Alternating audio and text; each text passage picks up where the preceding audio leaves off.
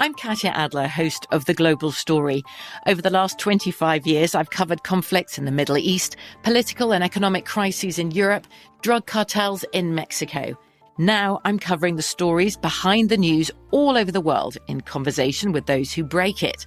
Join me Monday to Friday to find out what's happening, why, and what it all means. Follow The Global Story from the BBC wherever you listen to podcasts.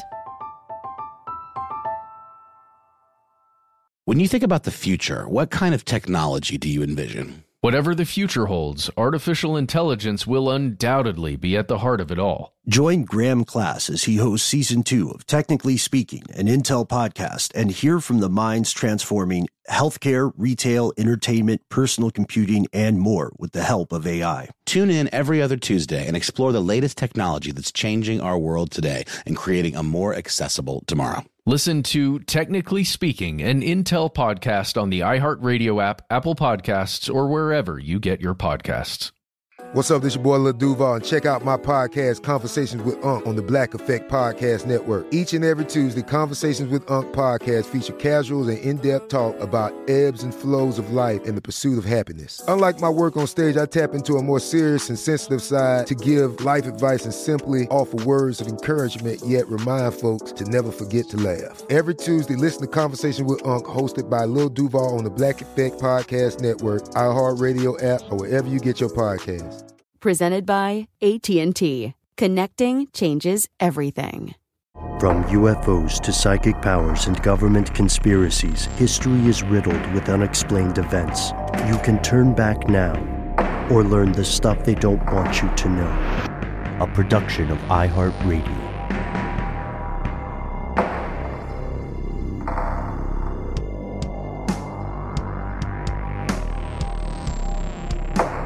Hello, welcome back to the show. My name is Matt. My name is Noel. They call me Ben. We're joined, as always, with our super producer, Paul, Mission Control Deck, and most importantly, you are here, and that makes this the stuff they don't want you to know. It feels like we say this increasingly often at the top of every week, but what a time. China is launching AI satellites. There's, here in our fair metropolis of Atlanta, a former president is going to court, doing a little law and order thing on RICO law. It's going to be a perp walk and everything, or at least it sounds like it's getting mugshot and like weighed and measured and stuff. That's what I heard. Which is typical intake, yeah. But I don't think it happened the last time. I think he kind of scooted out of that. This seems like they're making a show of it. But you're right. It is absolutely procedural. But for some reason, I think that the last couple, he didn't have to do that. There certainly wasn't a mugshot that was circulated. It's just crazy to me that they're all rolling through Fulton County Jail. Yep. That's weird. Oh, yeah. For anybody who has had the distinct displeasure of considering Fulton County lockup an alma mater, non-consensually, you'll understand it is not a super fun place, and it's also hilarious, regardless of your political ideology. It's also hilarious that this country, for more than 200 years, never thought, can people run for president when they're in trouble? Anyway, that's a story for another day. That's the news you get everywhere you look, and that is not what Strange News is about. This evening, we are going to travel to the moon in hopefully a quite inspiring, if imperfect way. To the moon! We are going to look at some breaking news that will have a lot of questions that I imagine will not be answered by the time this publishes. But before we do any of that, we had an excellent conversation off air, and and Noel, you hipped Matt and I to something that I had not heard about. It's a blast from the past. It's maybe we should start recording our BS sessions before we roll. But Fyre Festival, didn't we talk about how long ago did we talk about this? It was 2018, I think, is when the hubbub was hubbubbing about that one. And since then, I think we've been gifted with two competing documentaries on the subject. I think one was Netflix and one was Hulu, and there was like debate as to which one was better. They're both pretty good. All, chronicling the misadventures of one Billy McFarland and also one Ja Rule. Remember Ja, right? Mm-hmm. Can I just say, for the record, I did not believe this was true when you sent some stuff to us, Noel. I was like, that's BS. That's not real. There's no way. A video. If it's a video, it's got to be true, dude. It's got to be. And I'm just going to say, because we have no joke left behind, we're not going to belabor it on air because you've heard it from us before. But every time Ja Rule comes up, the three of us repeat verbatim that amazing joke by Dave Chappelle. Not even going to ruin it. Tune in. Well, where is Ja Rule is the question on many a lip. And he's conspicuously absent in this recent update. You said poignantly absent. I think it speaks volumes, perhaps. It is really funny seeing him kind of kicking the can down the road in the documentaries where, like, things are just Jurassic Park level falling apart, and Josh just kind of in the background, like, well, this is awkward, Of course, Billy McFarland is, he's this classic kind of, I guess, Silicon Valley startup era huckster, we like not as evil outwardly as who's the pharma bro? I've already forgotten his name. Skrelly. Yeah, with the Wu-Tang one of a kind record and all of that. And of course, hiking the price of, survival drugs for people with debilitating health conditions. That guy's cool. I'm sure also he's went fun. to prison, got out and started hucking it again. Is hucking a verb for what a huckster does? Do you huck? Bro, it's American English. The world is yours. Cool. I Just think go it works. for it. Billy McFarland, though, he went to prison for a while. I want to say it was at least a handful of years, maybe even as many as 6. I feel like the thing happened and the documentaries came out, but they were those like fast-tracked kind of documentaries. And, this is a festival, by the way, about social media influencers. And so there's probably a lot of video, a lot of footage around that they were able to just pull off the internet. I feel like a lot of the footage in those both of those documentaries was in the vertical format. Probably not for nothing. But yeah, Billy McFarland is back and he has posted a video wherein he says Fyre Festival 2 coming to a private Caribbean island near you. Details are sparse. Some of the artists that were associated with the first one were like pretty big, like folks like Blink-182 and the Migos and a couple other names that I'm forgetting, but no Major Lazer. Okay, no lineup announced as of yet, but apparently tickets are already on sale and they're not doing like too bad. And they're tiered tickets, so I think the first batch is in the $400 range. And I think one of the big things about that first Fyre Festival were the tickets just in general were very, very expensive. They were like prohibitively expensive. This was like a status thing, So I think they were, over $1,000 for maybe even just the like basic tier tickets. And, as is often the case for conferences and festivals and things like that, there's always an early bird special of some, kind.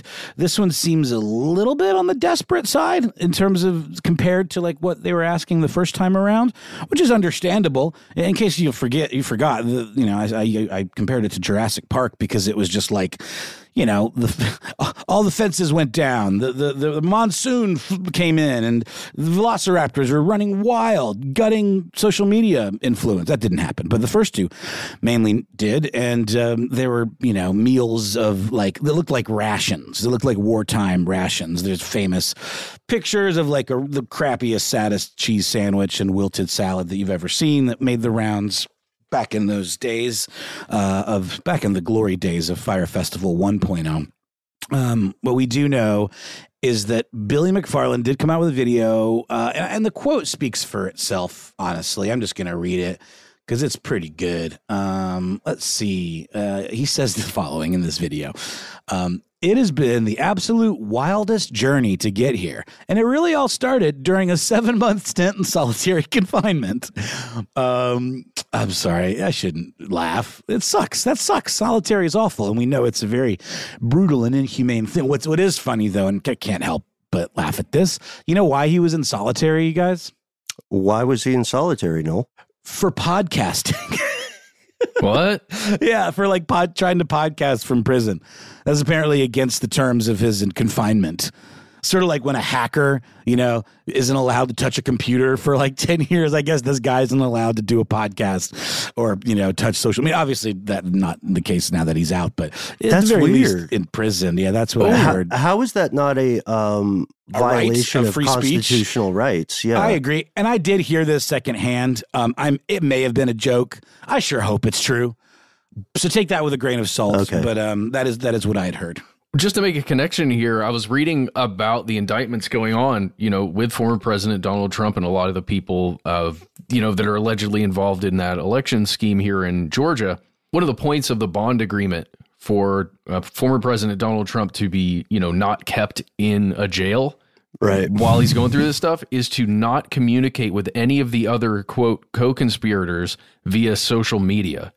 So it is like a way of trying to prevent people who've gone through something like this from almost messaging out to other people, possibly in this guy's case, co-conspirators, right? Oh, that's right. Similar to Andrew Tate, then. Mm-hmm. I think that's right. And I did just find confirmation from a story from Pitchfork from 2020. Fyre Festival's Billy McFarland placed in solitary confinement following podcast launch. It says, let's see, we believe the investigation stems from his participation in the podcast and the photographs that were taken and utilized in the trailer of his podcast Dumpster Fire that launched while he was confined. It's McFarland's lawyer. That's what McFarland's lawyer told the Times, the New York Times, I believe. Let's see, which were all properly taken. So this is him saying he did everything right, and they put him in solitary. We don't believe he's violated any rule or regulation, and there can't possibly be anything else. He's been a model prisoner there, which would seem to be the case. So it says McFarland's a 6-year prison term. He pled guilty to 2 counts of wire fraud. And let's see, he stated, this is from Pitchfork, on the first episode of Dumpster Fire, that any proceeds generated by the show would go towards the $26 million he owes the investors he defrauded in the Fyre Festival debacle. According to his lawyer, he's currently scheduled to be released August 30th, 2023. So he got early release. It would appear. So unless I'm mistaken, and he is in prison still, but I don't think so. I think he was making that video as a free man. He was released in May of 2022. He only served 4 years. For defrauding investors and committing wire fraud. There was another ticket scam that he actually got in trouble for that was unrelated to Fyre Festival. He was apparently doing some kind of like internet kind of bait and switch scam or like a counterfeit, I guess, where he was selling tickets on the cheap, I guess, kind of like a Seat Geeks kind of situation, or where you like buy a ticket from an individual in the hopes that you're going to get it and all of that. And, there can be shady results in those situations, but usually it works out. I think he did something a little more direct to consumers that really definitely was fraud.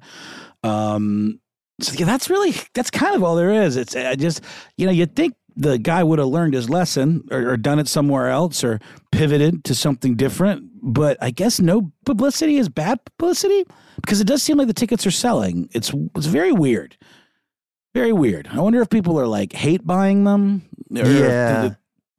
It's like be a part of something. I don't know, man. It's weird. It's social media as well, right? Like to your excellent point about the earlier instance of Fyre Festival, a lot of people were posting and I guess engaging in the dopamine casino. So if we think about it that way, there may be people who are signing up with the cynical expectation that things go wrong again, and they can be the first accounts with those vertical videos of those just atrocious sandwiches. Those are like prison, no, worse. They're like jail level sandwiches, the way they look. Exactly. No, and you're right. I mean, to the point of no publicity is bad publicity, that typically is the case for social media folks. I mean, even just to be associated with something they know will be a storm of some variety is just going to boost their profiles. And they're not necessarily like culpable or anything. I think they just see that this is like, maybe they just see what's coming and they're like, oh, this will be an opportunity. Or maybe they're just blissfully ignorant and think this is going to be great and that he's reformed and he's obviously going to do a great job this time. There were 6 sequels to Jurassic Park, by the way. So if not more, I think I just pulled that number out of the air, but quite a few sequels to Jurassic Park where they figured out a way to keep doing it, even despite, previous results. So, yeah. I mean, it makes sense. Humanity, even before social media, even before the invention of the car, people always slowed down to watch an accident. You know what I mean? So that fascination may be part of it. But to be honest with you, here's hoping it goes better. Here's hoping everybody has a great time. I want to take accountability and be absolutely honest here. When you were talking about a Caribbean island, Noel, I lazily searched the internet for Fyre Island, and that is a very different place. Oh, yeah. Just That's giving an awesome everyone place. a heads up. That's Yeah. that's not related to the festival. That Fyre Island is spelled with is the regular way, Right. if I'm not mistaken. Yes. It's spelled Yep, with yep. a Y because it's extreme. It's edgy. That's how you know. That's all I need to know. You got a funny letter in there? I'm there. Put me in the game. I'll be in the front row playing with the pigs. That was another thing too, guys. And then we'll move on. In the initial I guess marketing materials for Fyre Festival 1, it was like a Club Med vacation video. It was like, like Sandals Caribbean resort and it was like, and the island is inhabited by these lovely pigs that like swim and will play with you on the beaches. And then the reality of it was that pigs are gross and aggressive and like that kind of stuff, I love that they use that as a selling point. It's just great. It's just what's the word? Oh, hubris. That's the word. And it's just on display, for all to see. And you can't look away from someone that's got that level of hubris. I do wish him the best, though. I hope that it works out. I'm not, in any way wishing ill upon Billy McFarland or Ja Rule, for that matter, who seems to have steered clear, at least based on what we know now. Speaking of hubris, just really quickly before we jump, did you guys hear about Elon and Putin and whatever the heck is going on there? Just hanging out? Just went public. As we came in to record this evening, Elon contacted the Pentagon to disclose that he had a one-to-one conversation with Vladimir Putin. Do you think it was like? Anyway, I want to talk about that more later. It's just weird. Yeah, maybe they were sending Wario memes. Who knows? Putin's a sick memer. Everybody knows that about His him. Have you meme seen that game one? is yeah. Have you seen that one where he's got his shirt off? He made all of those by hand. That was. Did you see the recent scuttlebutt? Oh, there's a lot in Russia. We'll get to it right after the break, in fact. But there's a new thing that low key went viral. It's long been suspected that Putin has body doubles. Check out our previous episode on body doubles. There's a video clip now wherein it's like reading tea leaves or Rorschach stuff, but there's a video clip of someone who appears to be Vladimir Putin looking like they forgot which wrist their watch is supposed to be on. And the Putin wears his wristwatch on the right wrist, but this person, who is definitely Putin, by the way, appears to look at their left wrist and be very confused, and then have an moment. Yeah, that's who I am. I'm the strong man of Russia. Anyway, very interesting. This is the kind of speculation that thrives in the absence of transparency. And who knows? Maybe humanity can turn things around. Maybe one day we'll all be at Firefest having a big old time. Hope so. We'll take a quick break now and hear a word from our sponsors, and then we'll be back with more strange news. I'm Katya Adler, host of The Global Story. Over the last 25 years, I've covered conflicts in the Middle East, political and economic crises in Europe, drug cartels in Mexico. Now I'm covering the stories behind the news all over the world in conversation with those who break it. Join me Monday to Friday to find out what's happening, why, and what it all means. Follow The Global Story from the BBC wherever you listen to podcasts.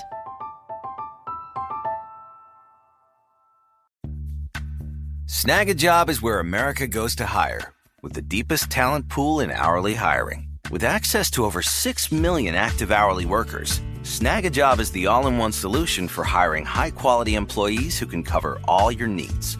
On demand, temp to hire, part-time or full-time. You name the position. Warehouse worker, retail associate, grocery store clerk, fitness trainer, baker, stylist, bellhop, podcast producer. Yeah, Snag a Job's got a worker for that. With our easy-to-use platform, you're able to seamlessly post and fill available positions quickly with a dedicated customer support team to provide all the help you need along the way. Kind of nice knowing you have a talent pool like that in your own backyard, right? Snagajob is the partner you need to keep your business running smoothly. So visit snagajob.com or text snag to 242424 to talk to an expert. Snagajob.com, where America goes to hire. This is it. Your moment. This is your time to make your comeback with Purdue Global. When you come back with a Purdue Global degree, you create opportunity for yourself, your family, and your future. It's a degree you can be proud of, a degree that employers will trust and respect. Purdue Global offers working adults like you over 175 flexible degree programs to meet your specific career goals. These include associate, bachelor's, master's, and doctoral degrees and certificates. Purdue Global degree programs range from nursing to business to communication and more. Whatever your interest, we have the degree that will move you forward. You have the knowledge, you have the experience. Now it's time to get credit for the work you've done and earn the recognition you deserve with Purdue Global, Purdue's online university for working adults. You know you're worth it. We do too. So don't wait another second to get the degree that will take your career to the next level. Start your comeback today at purdueglobal.edu.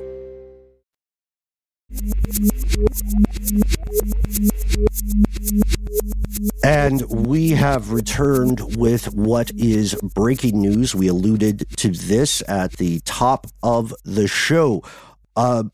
We have spent some time since the conflict in Ukraine, which really began way earlier, right, with the taking of Crimea. We have talked extensively about what is going on in that part of the world. In particular, we talked a lot about an outfit called the Wagner Group. And I think when we originally did an episode about the Wagner Group, it was probably new information to a lot of our fellow conspiracy realists in the West, because it's not a thing that's going to pop up until there's a big international problem, right? So you have probably heard Yevgeny Prigozhin, the leader of Wagner, in the news for attempting what appeared to be a coup on the power structure of Russia. When we talked about this in depth, there are still many unanswered questions, not just for us schmucks in the West, but for the people of Russia, who are increasingly wondering what the heck is going on, who's at the wheel. Today, just before we came in to record, we received the news that Prigozhin may have died in what is being described as a plane crash a bit north of Moscow. Now, this is happening as we record. It appears this private aircraft with 10 humans on it was shot down by Russian Air Force. It's not a super big plane. If you look at it, if you're an aviation nerd like we are, it's a small craft. And it is confirmed that Prigozhin was on the passenger list. That's the headline. What do you guys think? It's the day the music died. So, I'm sorry. Wow. That's perfect. I'm sorry. Well, R.I.P. Big Bopper. I hope, yeah. Well, my first question is, okay, we've got Prigozhin on the passenger list of this particular plane that was shut down, correct? Correct. Okay. Well, it was shot down. It didn't crash like, or it.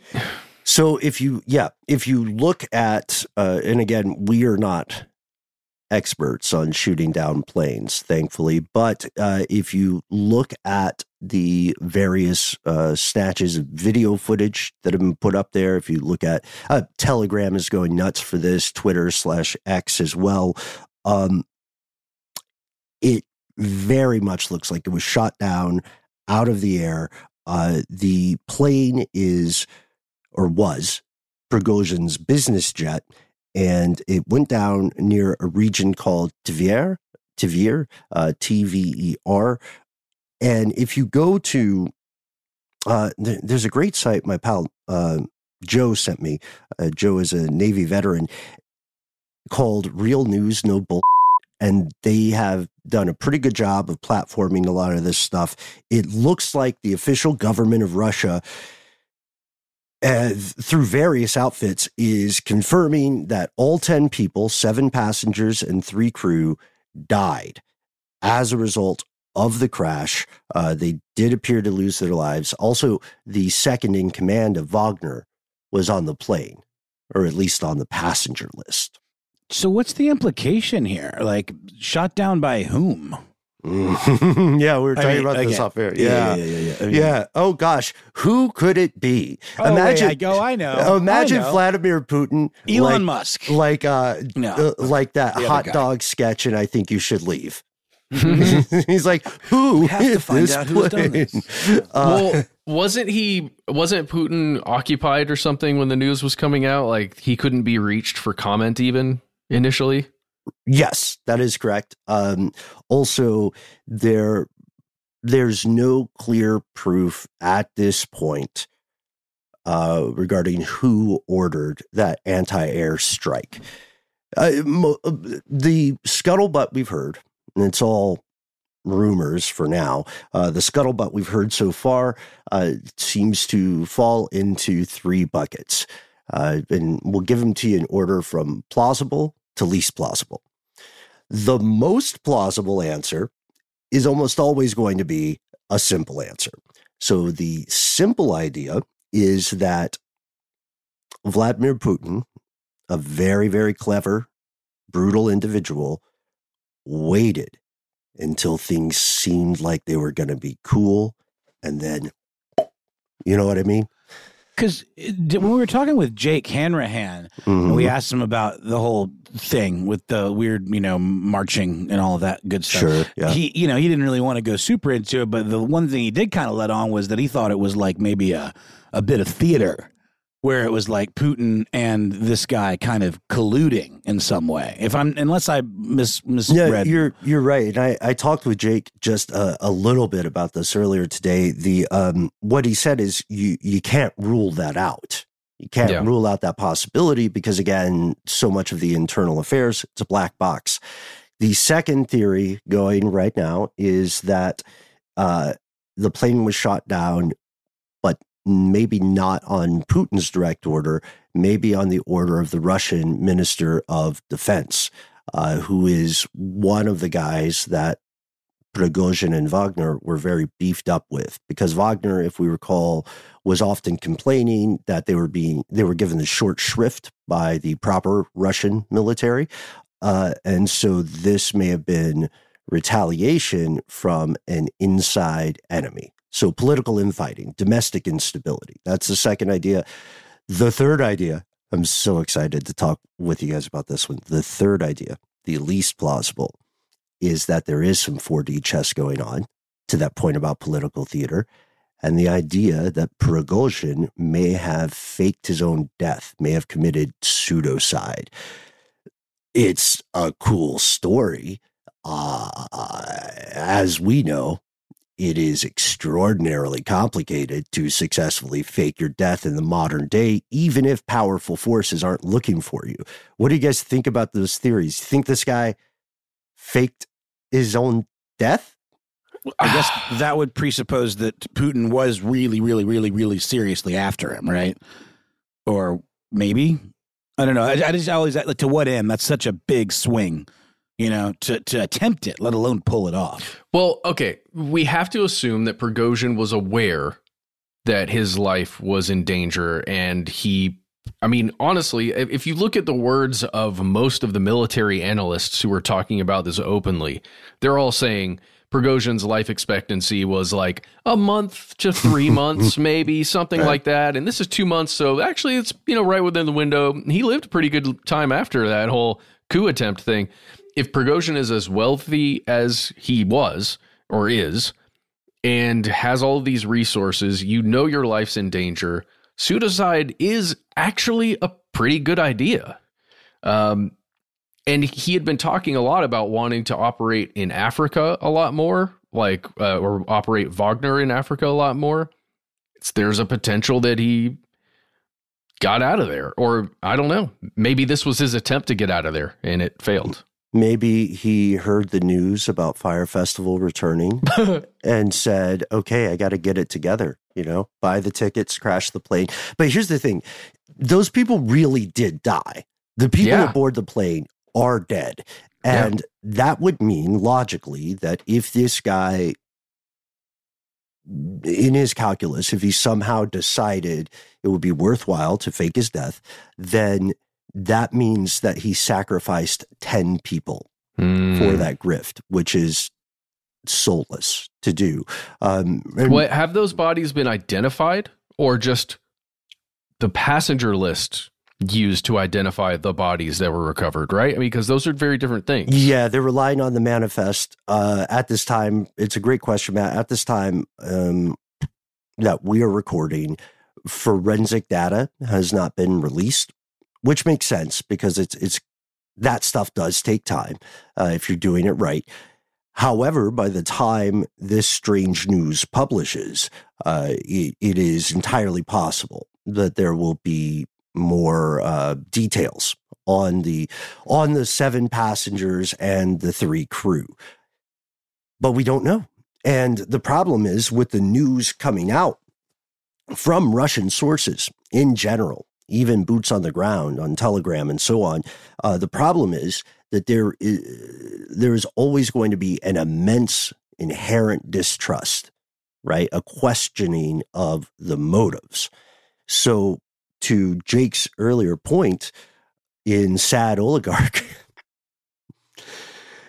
it's really tough to confirm these things. Remember, Jake was telling us about him and how he and his partner on the show had to go to Russian sources and then had to parse through on a granular level, not just the language used, but also the, what's a good way to say it, the possible motivations of the people propagating that information. So right now, I'm going to be really honest.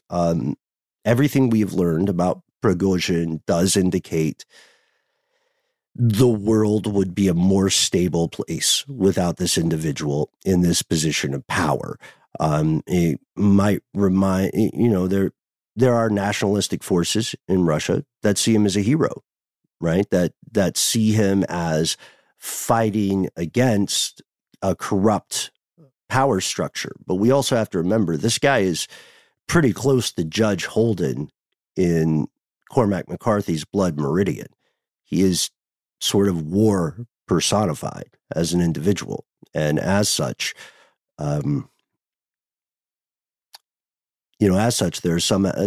are some organisms that simply have to be put down for the greater good. And I am completely aware of how dangerous and slippery of a slope that statement is. But he's a rabid dog. I can't put it any other way, man. I mean, what do you guys think? What do you like? Is this a guy ideologically who would quit his bloody profession and go open a record store? Go open a hipster donut shop? I think not. I think this guy is all gas, no brakes. But if he did indeed die in that plane crash, other innocent people died as a result. There's not really a good guy in this story. I don't know, man. I feel like I feel like in 3 weeks, or maybe even as much as 2 months, no one will care. I give it 1 to 3 months. 1 to 3 months, that's your window? I give it a fortnight's time. Ben, what were the place bets? What was the thing about a second plane? Okay. Oh, no, a second. No, that throws everything into disarray. All right. So I went on Twitter talking to our fellow conspiracy realist, and let me just read some great responses. So I was trying to be very objective, open-ended, and fair.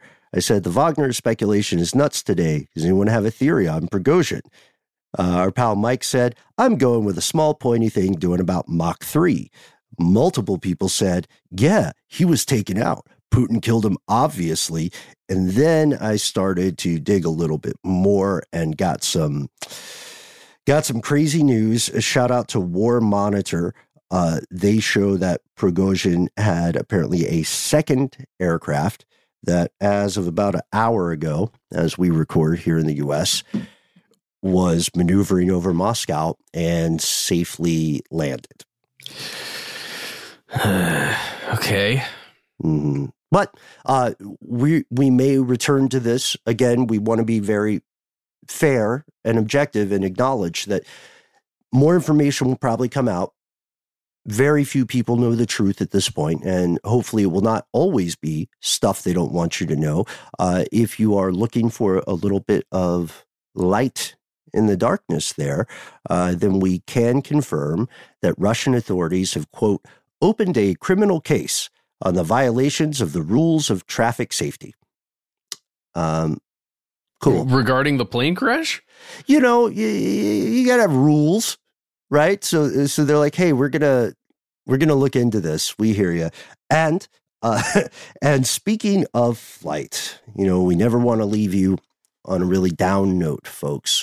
We'd love to hear your thoughts on this, of course. 1-833-STD-WYTK, conspiracy@iheartradio.com. But before we end, we have one more sort of thematic narrative to explore. It's quite exciting. Since we're already in the sky, let's go a little further up. We'll be back after a break. I'm Katya Adler, host of The Global Story. Over the last 25 years, I've covered conflicts in the Middle East, political and economic crises in Europe, drug cartels in Mexico. Now I'm covering the stories behind the news all over the world in conversation with those who break it. Join me Monday to Friday to find out what's happening, why, and what it all means. Follow The Global Story from the BBC wherever you listen to podcasts.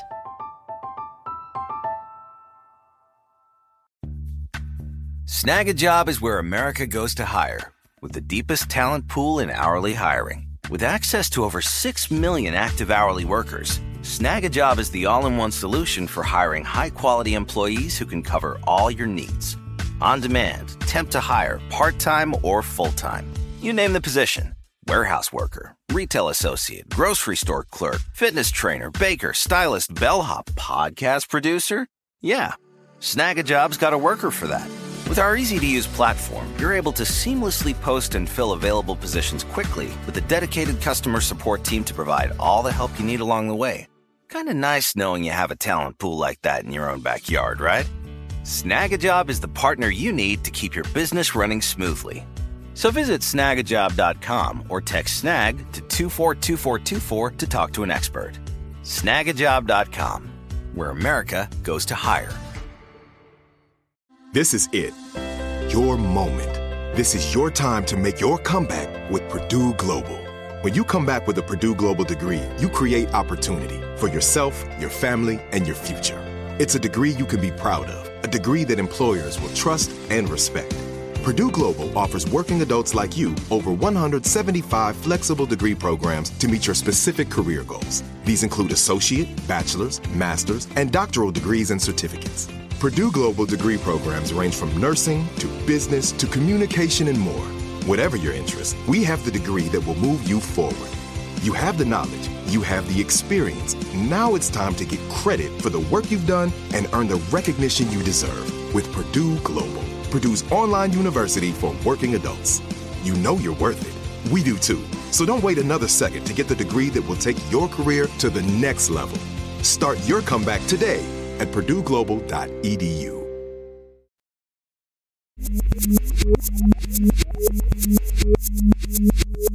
And we're back. Guys, history this week has channeled Charles Dickens. It's we're siphoning the sentiment of 1859 because history is literally doing this. I'm just going to read it. It was the best of times. It was the worst of times. It was the age of wisdom and also of foolishness, belief and incredulity, light and darkness, hope and despair, heaven and hell. In short, the period was so far like the present period that some of its noisiest authorities insisted on being received for good or for evil, in the superlative degree of comparison only.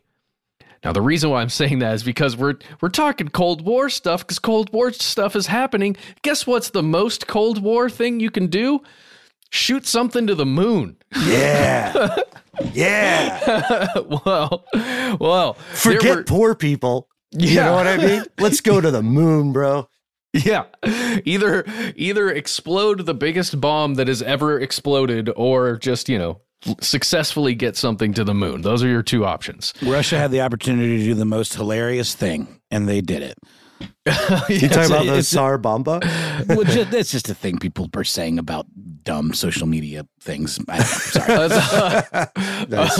Well, one day we will combine those two objectives, right? Launch the biggest nuke ever created at the moon. We'll see what happens. I think there have been some pretty good sketches about that. Mr. Show. Yeah, exactly. Okay. We're Earthlings. Let's blow up Earth things. Shout out Sarah Silverman. Yeah.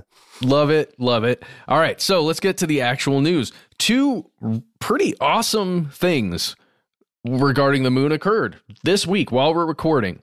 I think it was, I want to say on Monday when one moon mission was supposed to conclude with a lander on the moon.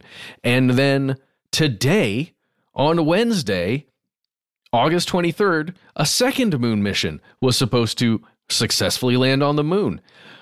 The one that was supposed to occur today on Wednesday, August 23rd, was a success. India successfully landed the first spacecraft ever on the South Pole of the moon. This is freaking cool. It's awesome. One of the main reasons why it's so cool, first of all, it's India. It's one of the non-official Cold War countries using, their space program along with, in connection with other space programs from other countries and assistance, but India making it happen. And not only did they get a thing on the moon, they've got a rover on that sucker that's going to go look for water on the moon, like actual not reservoirs of water, but enough water that could be used by future astronauts that go to the moon, right? Super awesome. And I don't know, it's an historic thing. It's a happy thing for humanity. The weird thing is, guys, and the reason why I'm bringing up the Cold War is because I've been reading a lot of foreign policy lately, a lot of other, things that are paywalled online about geopolitics. And it's interesting how at least those people who write within those outlets at least want India to be a part of the West. That's what I'm noticing, right? There have been a lot of pushes for, I guess, to position India as more associated with the United States and, quote, the West. It's just, I don't know enough about that. So that's why I'm going to ask you guys, what have you seen about positioning India to be viewed as a part of the Western powers? Well, first off, it is the world's largest democracy. That's tight to the fans of democracy, even though it is imperfect. Secondly, like in our previous episode on the line of actual control, that very crazy border, and it's just going to get weirder between India and China. It's part of the allying with India is often seen as a piece of a larger containment policy, right? The two most populous countries in the world are right next door, right? And if it weren't for geography, they'd be the same country right now. You know what I mean? And they both have expansionist aims. They both have some serious region-specific problems with their neighbors, right? Shout out Pakistan. Shout out the semiconductor episode we did earlier. But with that, you know, especially in Europe and the West, there is a huge Indian diaspora, you know. So I'm just laying out like the laundry list reasons it would make sense for the West to want to at least appear to be buddy for a while. Yes, you know, those are great points, Ben. What I am noticing, I'm looking at my other camera. Sorry guys, I'm on my new computer for the first time. Yay! Matty two cams. Matty two cams. All right. But Ben, yes, what I was reading in Foreign Policy, it's writing from C. Raja Mohan.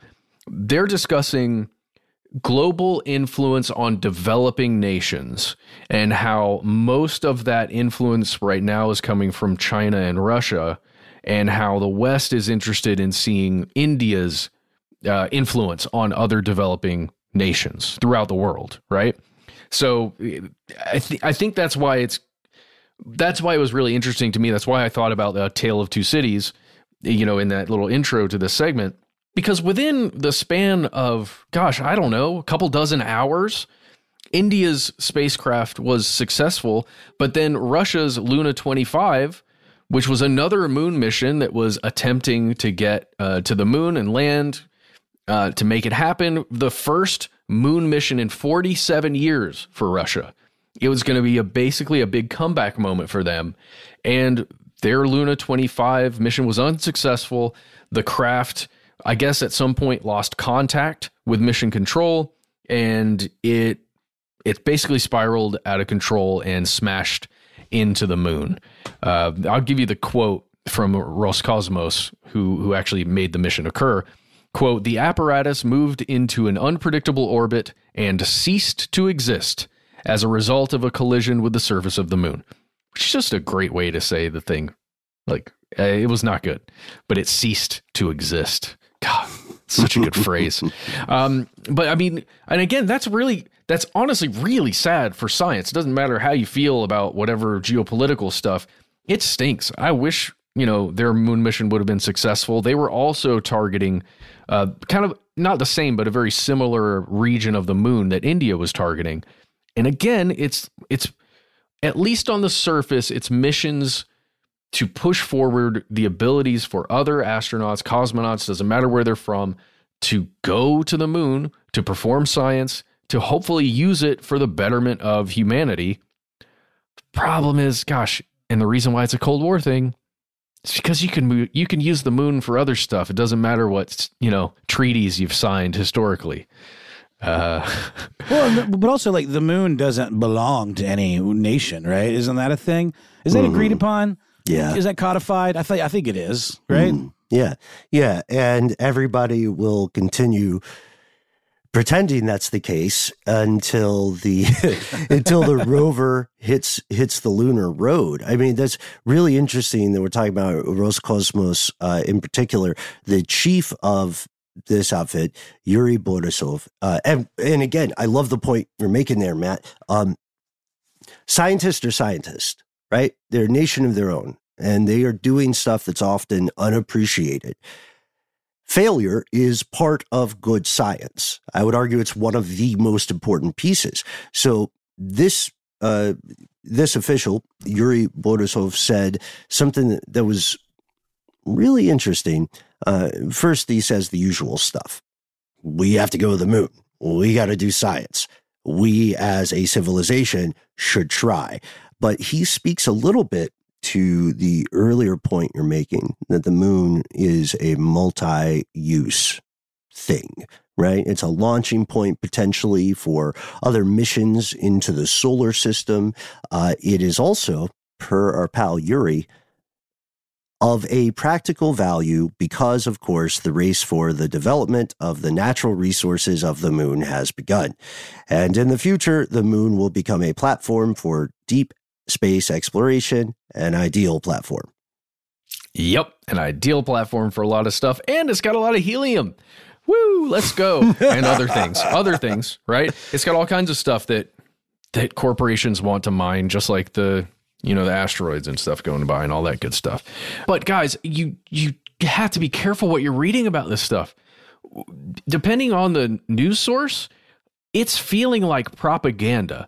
If you're in the West reading about India and Russia's moon programs and these launches, you're going to get very different stuff in the way verbs are used, the way it's positioned as like Russia's massive failure and Russia will never get back to the old Soviet ways.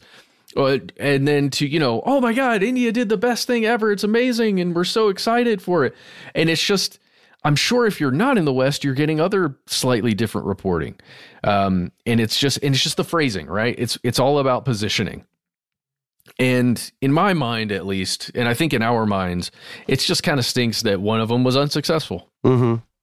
Yeah, man. I mean, people worked really hard on this, and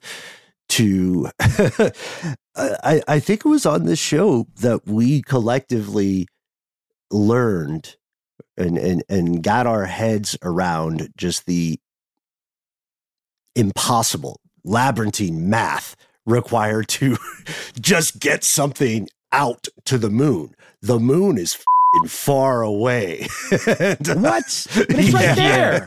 It's right there. There's a man in it. Mm-hmm. Reach into the sky and pick it right out. No, I know. And according to some out of context Buzz Aldrin quotes, we never went there, man. Ooh. Buzz, go home. Quit talking out of school, man. Yeah, in space, no one can hear you vibe. Anyway, like, that makes no sense. It just sounds cool. It's like at the end or beginning of whatever mixtape we do. But what I think is key here to remember is that it's going to continue, right? The most powerful forces in human civilization currently consider long-term lunar presence a certitude, which means they are going to pour more and more money into it, right? And there is a certain level of attrition expected. There will be failures. The math is just crazy. There's so many variables that you cannot control for. It's amazing humans got to the moon at all. It's amazing that we even have our cool little toys on Mars. That's nuts. There's a robot that sings itself happy birthday on an empty planet. That's kind of sad when you think about it. I know. He's got a little party hat on and like a little cupcake and all alone. But it's also it's kind of beautiful too. Yeah. It's like, look at us. What a time we're having here. And I don't know, Matt, like, no, what do you guys think about the idea of lunar exploration? Do you think it's a good use of human resources and time? I'm going to be honest. I do think it is. Although I have some like ethical dilemmas, there are people starving. Yeah. Yeah. I think there's plenty of money and effort to both have people not starving and go to the moon. We like our flying machines with death weapons a lot more than, people not starving. NASA's working on flying weapons cars on the moon, right? Yeah. NASA's building flying cars. Shout out to Mitchell and Webb Look. Do you guys remember the Dr. Death sketch? Oh, yeah. I don't think I do. I'm going to send it to you after this. You'll love it, man. It's great. But when it gets to lunar explorations and this kind of thing, it's still crazy to me if you look at the timeline of when missions actually went to the moon to when there is a black hole of any moon missions. Any. From the mid-1970s to, I think it was like the next moon mission, at least by the United States, wasn't until the late 90s. And this is the first Russian lunar mission, right? In, what'd you say, 47 years, nearly half a century? Oh, yeah. Yeah. I don't have the number in my head. I think it was 1976, maybe, something like that. But yeah, we just stopped completely. And then the next missions were all planned crashes, you guys. The next missions, like when you're looking at anything that occurred in the 90s, upwards of, 2010, like that's crazy. They're all planned crashes on the moon. Like, why? I was about to say why. Yeah, why? I don't get it. I don't know, dude. It's just also as enormously cartoonishly difficult as it is to get something to the moon. It's even more complicated to get it back. So you're probably actually saving money if you kamikaze it. I guess, but in the case of the Chandrayaan, maybe Chandrayaan 3, the India's current moon mission, the one that they're on right now, like they're sending a rover out to actually get science and send back information. If you just crash something into the moon, you could be like, yeah, we got there and we can maybe check out the debris that was raised up when our ridiculously expensive machine plummeted to the surface. I don't know. There's got to be better ways to go about that. I would just argue. Maybe not, though. I don't know. I don't know. If there's no answers, I don't have any answers. We've covered the moon landings before, the conspiratorial parts of those things. And I would say, guys, it's very personally difficult for me to believe that we didn't go to the moon, because I want to believe we did, because I don't want to believe that we've just been lied to and there was that big of a charade this whole time. You're going to have to recontextualize your whole space camp experience if that's the case, But there's just weird, man. It's just too weird for me right now. I don't know. Tell us what you think about the moon and all the other things that we've covered today. That's right. You can do so by reaching out to us through the vast space that is the internet. We exist at the handles Conspiracy Stuff on the social media platform formerly known as Twitter, on YouTube, and on Facebook. Conspiracy Stuff Show is what you'll find us as on TikTok and Instagram. And if that's all old beans to you, if you don't sip the social meds, never fear. As we alluded to earlier, you can contact us on a telephonic device of your choice. All you have to do is dial in the number, play along at home with us, 1-833-STDWYTK. You will hear a hopefully familiar voice. You'll hear a beep like so. Beep. We all know how voicemails work. That beep means you're off to the races. You got 3 minutes. Those 3 minutes belong to you. Go nuts. Give yourself a cool moniker, a cool nickname. We cannot emphasize that enough. You'll hear cool nicknames in our upcoming listener mail. And perhaps one of the most important things is to let us know if we have permission to use your name and or message on air. The most important thing, of course, is not to censor yourself. If you have photos you want to send us, if you have links, if you have ancillary information or resources, take us to the edge of the rabbit hole. We'll do the rest. We read every single email we get where we are. Conspiracy@iHeartRadio.com.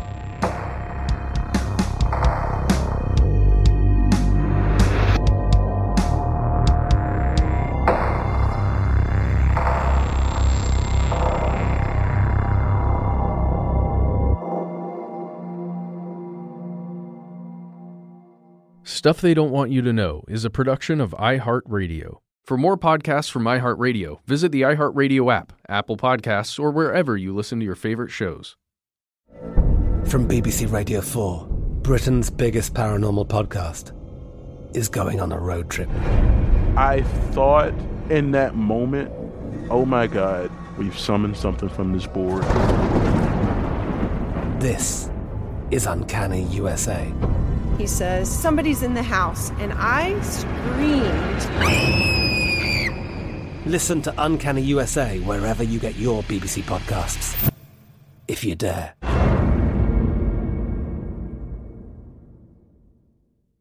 Step into the world of power, loyalty, and luck. I'm gonna make him an offer he can't refuse. With family, cannolis, and spins mean everything. Now, you wanna get mixed up in the family business. Introducing The Godfather at ChumbaCasino.com. Test your luck in the shadowy world of The Godfather slot. Someday, I will call upon you to do a service for me. Play The Godfather, now at ChumbaCasino.com. Welcome to the family. VGW Group. No purchase necessary. Void where prohibited by law. See terms and conditions. 18+. Are you looking for the perfect move-in ready home this spring season? Now's the time to buy at Fisher Homes. For a limited time only, enjoy below-market interest rates starting at 5.375% APR, 6.139% APR. With these exclusive lower rates, you can save hundreds on a move-in ready home and start enjoying the benefits of home ownership even faster. Schedule your personal tour with one of our new home specialists at FisherHomes.com and make this spring the season you find your perfect home sweet home. Financing provided by Victory Mortgage, LLC, NMLS 461249, Equal Housing Lender.